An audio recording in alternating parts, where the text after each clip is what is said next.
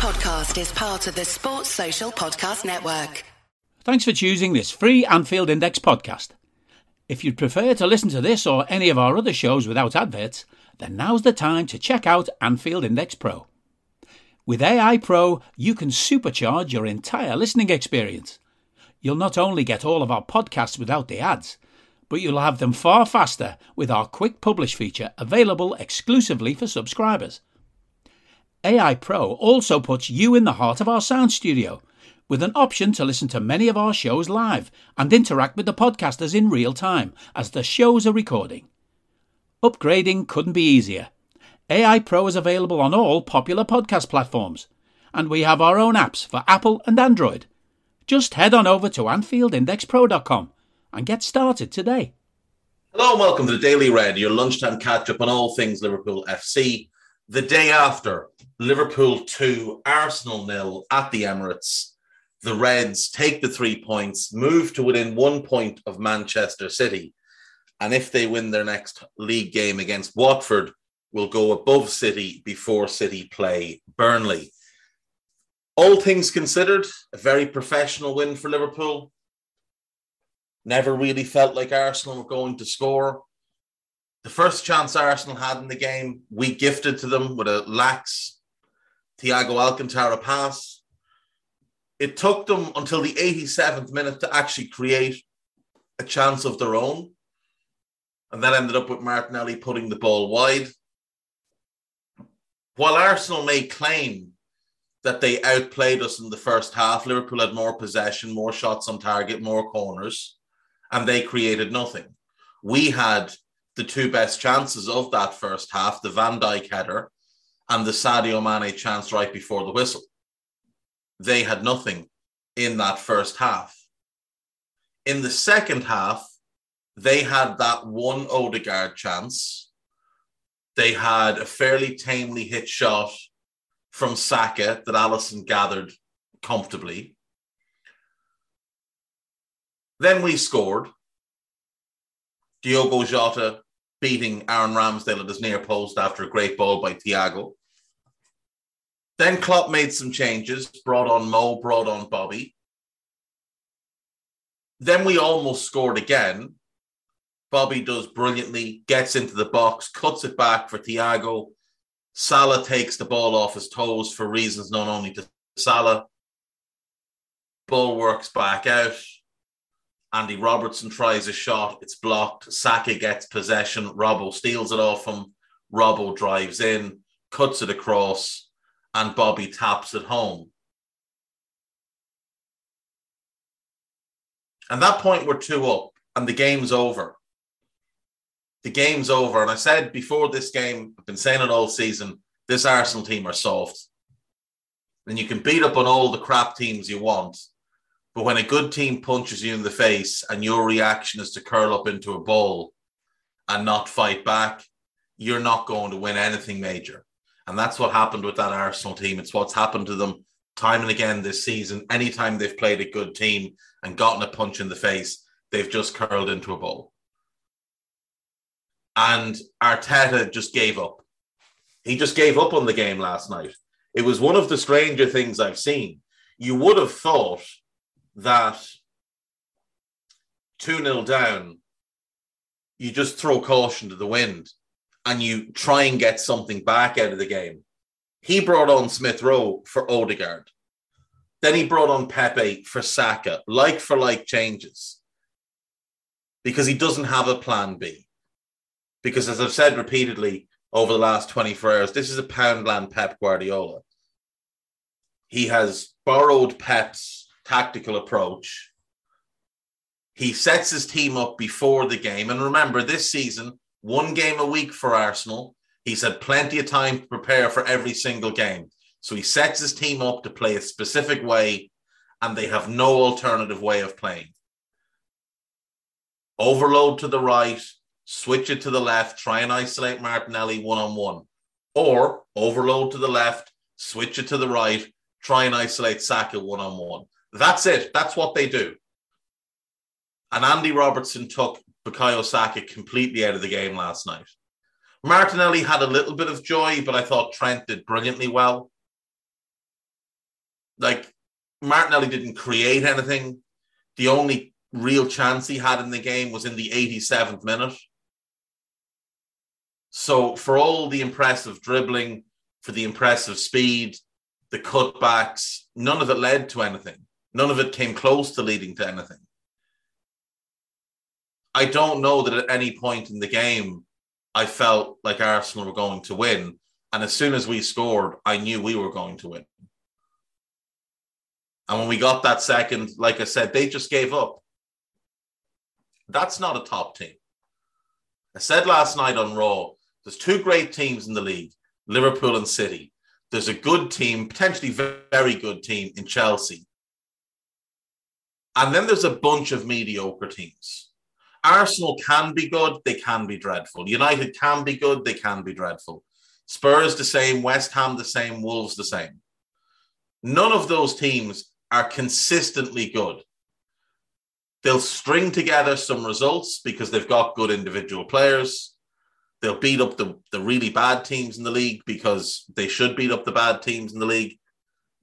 But beyond that 5, it is largely bad teams. So you've got 8 teams in the league that are capable of being good, and the rest are largely poor. Some of them, again, will have 2 and 3 game runs when they look good. Some of them not capable of even that. But from 9th place Villa to 20th place Norwich, you really should be beating them every single time. Now, I know we've dropped some points against them, but that was more to do with us than to do with them. Like the defeat at Leicester, that's about us, not about them. The draw with Brighton, about us, not them. The draw with Brentford, about us, not them. They're capable of these one-off games where they can step up to the top clubs, but more often than not, they're just going to roll over and have their bellies tickled. There's a lot of times you'd look at the teams and say, if they could get 2 more players in, they'd be a good team. And that's basically where they are. If they could get 2 or 3 more players in of a good level, the problem is they can't afford to get those 2 or 3 players in while keeping the rest together. Like, I've been impressed by Crystal Palace this season, but it's largely because of what they have been, rather than just what they are. They're an interesting team. They're decent to watch. They play some good football. But again, they need a goalkeeper, a right back, 1 more in midfield, and probably 1 more up front. And they don't own Conor Gallagher. So they'll have to replace him. So that's 2 in midfield.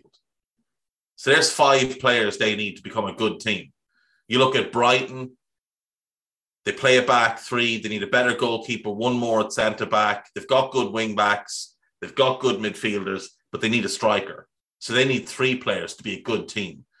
And you can go through all of them. And the difference between them and the likes of a United or an Arsenal or a Spurs is being a good team isn't enough for United, Arsenal, and Spurs. And the gulf from bad/mediocre to good/mediocre is smaller than the gulf from good to great. Like, the gap between ourselves, City, and even Chelsea to the rest is enormous. Absolutely enormous. You just need to look at the Premier League table and you see that. City have 70, we have 69. We're 18 points clear of Arsenal. 18 points clear of them. 19 clear of United. 21 clear of Tottenham and West Ham. 23 clear of Wolves. Whereas Arsenal are only, Arsenal are only 15 points clear of Aston Villa. And that's a Villa team who have had multiple stretches of being dreadful this season. 1 under Dean Smith that got him sacked. 1 under Gerrard before the 3 wins in a row that they strung together. There's only 10 points between Wolves and Aston Villa, though. Chelsea are sort of stuck in the middle ground between good and great. But they're They're a good team. There's nothing mediocre about them. Sure, they could upgrade certain players, but the players they need to upgrade, those are massive expenses. Same thing for Arsenal, United, West Ham, Tottenham, and Wolves. For them to get from where they are to great means big overhauls. They could get to Chelsea's level, where Chelsea are right now, with, for Arsenal, you'd look for a striker, a midfielder. I would want to upgrade Ben White because I don't think he's a centre-back. I think he's a midfield player, and I just don't know that I rate him highly enough in midfield either. And I don't think the goalkeeper is what he's made out to be. So for me, for them to get to that level, it's going to take a bit. Then they can get to great through natural progression because they've got a lot of young players, Martinelli, Saka, Smith Rowe, Odegaard, even Gabriel, Tierney and Tomiyasu are all 23, 24. So they've got years left to develop and grow. But Arsenal need a new spine. And the issue is that by the time Saka, Martinelli, Smith Rowe, etc. are great, Thomas Partey will also need replacing because he's 28, 29 now. The gulf between ourselves and City is just, and the rest is drastic. And yet people refuse to accept this. You've got Arsenal fans on social media today claiming they outplayed us. What game did you watch? We were comfortable in the first half. We played poorly in the first half. You played as well as you possibly could. We still had more of the ball, more shots on target, the better chances in the first half, and more corners. So what is it that you did that was the result of you outplaying us?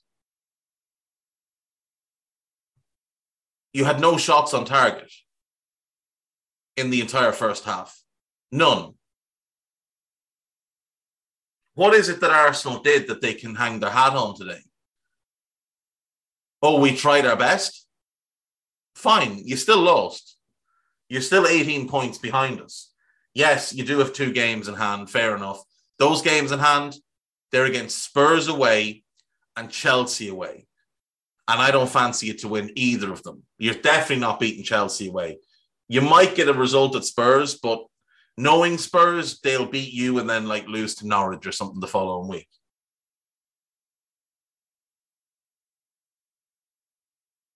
I was waiting last night to see something from this Arsenal team, to see something from Arteta. And I feel very disappointed. I didn't get what I was looking for. We didn't get a real challenge last night. We turned it up for 10, 15 minutes and wiped them off the pitch. And then we just turned it down and carried on. And from the second goal on, you didn't feel like they were going to score. You felt like if there was going to be a third goal in the game, it would be us. Maybe I'm different. Maybe you guys watched the game and were worried that they were going to score, but I never felt like they were. Ali had one real save to make in the 90 minutes. It's a great save, but it came from Thiago being sloppy with the ball. It didn't come from anything they did. Odegaard was just standing there. I don't know. You go on social media today and you will be given the impression that Arsenal were the better team last night. And there's just nothing to back that up. Absolutely nothing to back that up. What do they do in the game? Hit hopeful balls down the channel? They talk about their improved defence. You've played 2 games less, you've conceded 11 goals more. They talk about their attacking prowess. You've scored 32 goals less than us, lads. 32 goals. That's more than certain teams have scored all season. There are 1, 2, 3, 4, 5, 6, 7, 8, 9 teams in the league haven't scored more than 32 goals. So you can add Arsenal plus any of those 9 and they haven't scored more than us this season. That is magnificent. You've scored the least goals in the top 7. The top 3 all have better defensive records. Wolves have a better defensive record. Like, what am I meant to be impressed by? Still an average team. Beat up the crap teams and you're going to lose to all the good teams. And if you can't beat the good teams, you're not winning anything. So they've played City twice, lost twice. They've played us 4 times, lost 3 times, drawn once. And the ones that they drew, we missed an absolute sitter. And they parked the bus for most of the game. They played Chelsea. Chelsea beat them comfortably. They played United when United were garbage and United beat them. And United are still garbage, but I'd still back United to beat Arsenal when they play again. You lost to Everton. Like, if you want to define Arsenal season, they lost to Everton when Everton were hopeless. Everton had lost 6 and drawn 2 of their previous 8 and beat Arsenal. Everton have won 1 game since then. That defines Arsenal season. Defeat to Everton, who can't beat anybody and are probably going to spend the rest of the season fighting for their lives and may well still go down.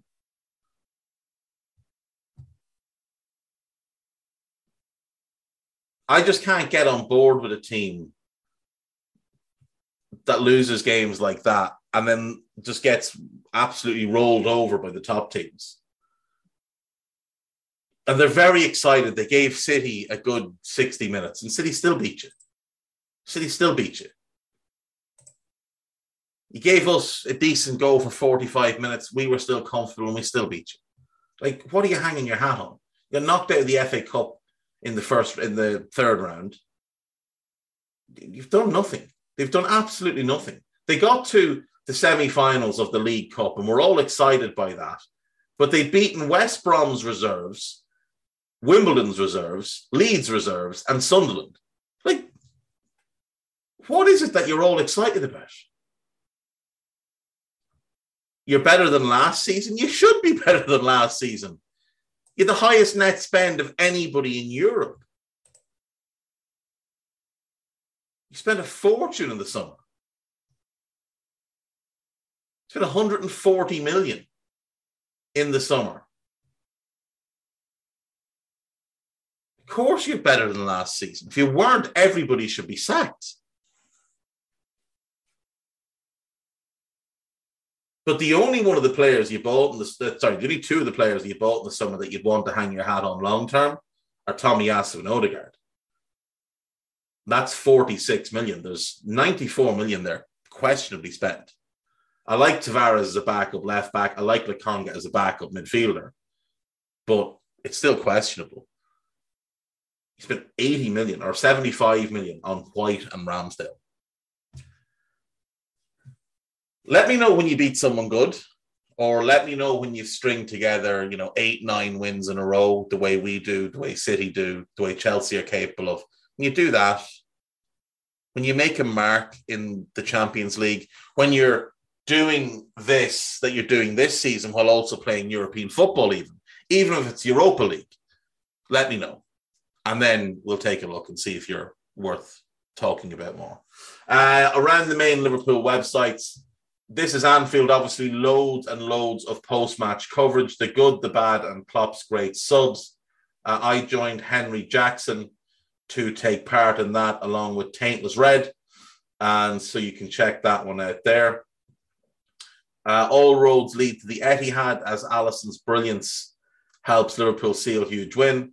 World-class Ali in front 5 get it done. 5 talking points from Arsenal 0, Liverpool 2.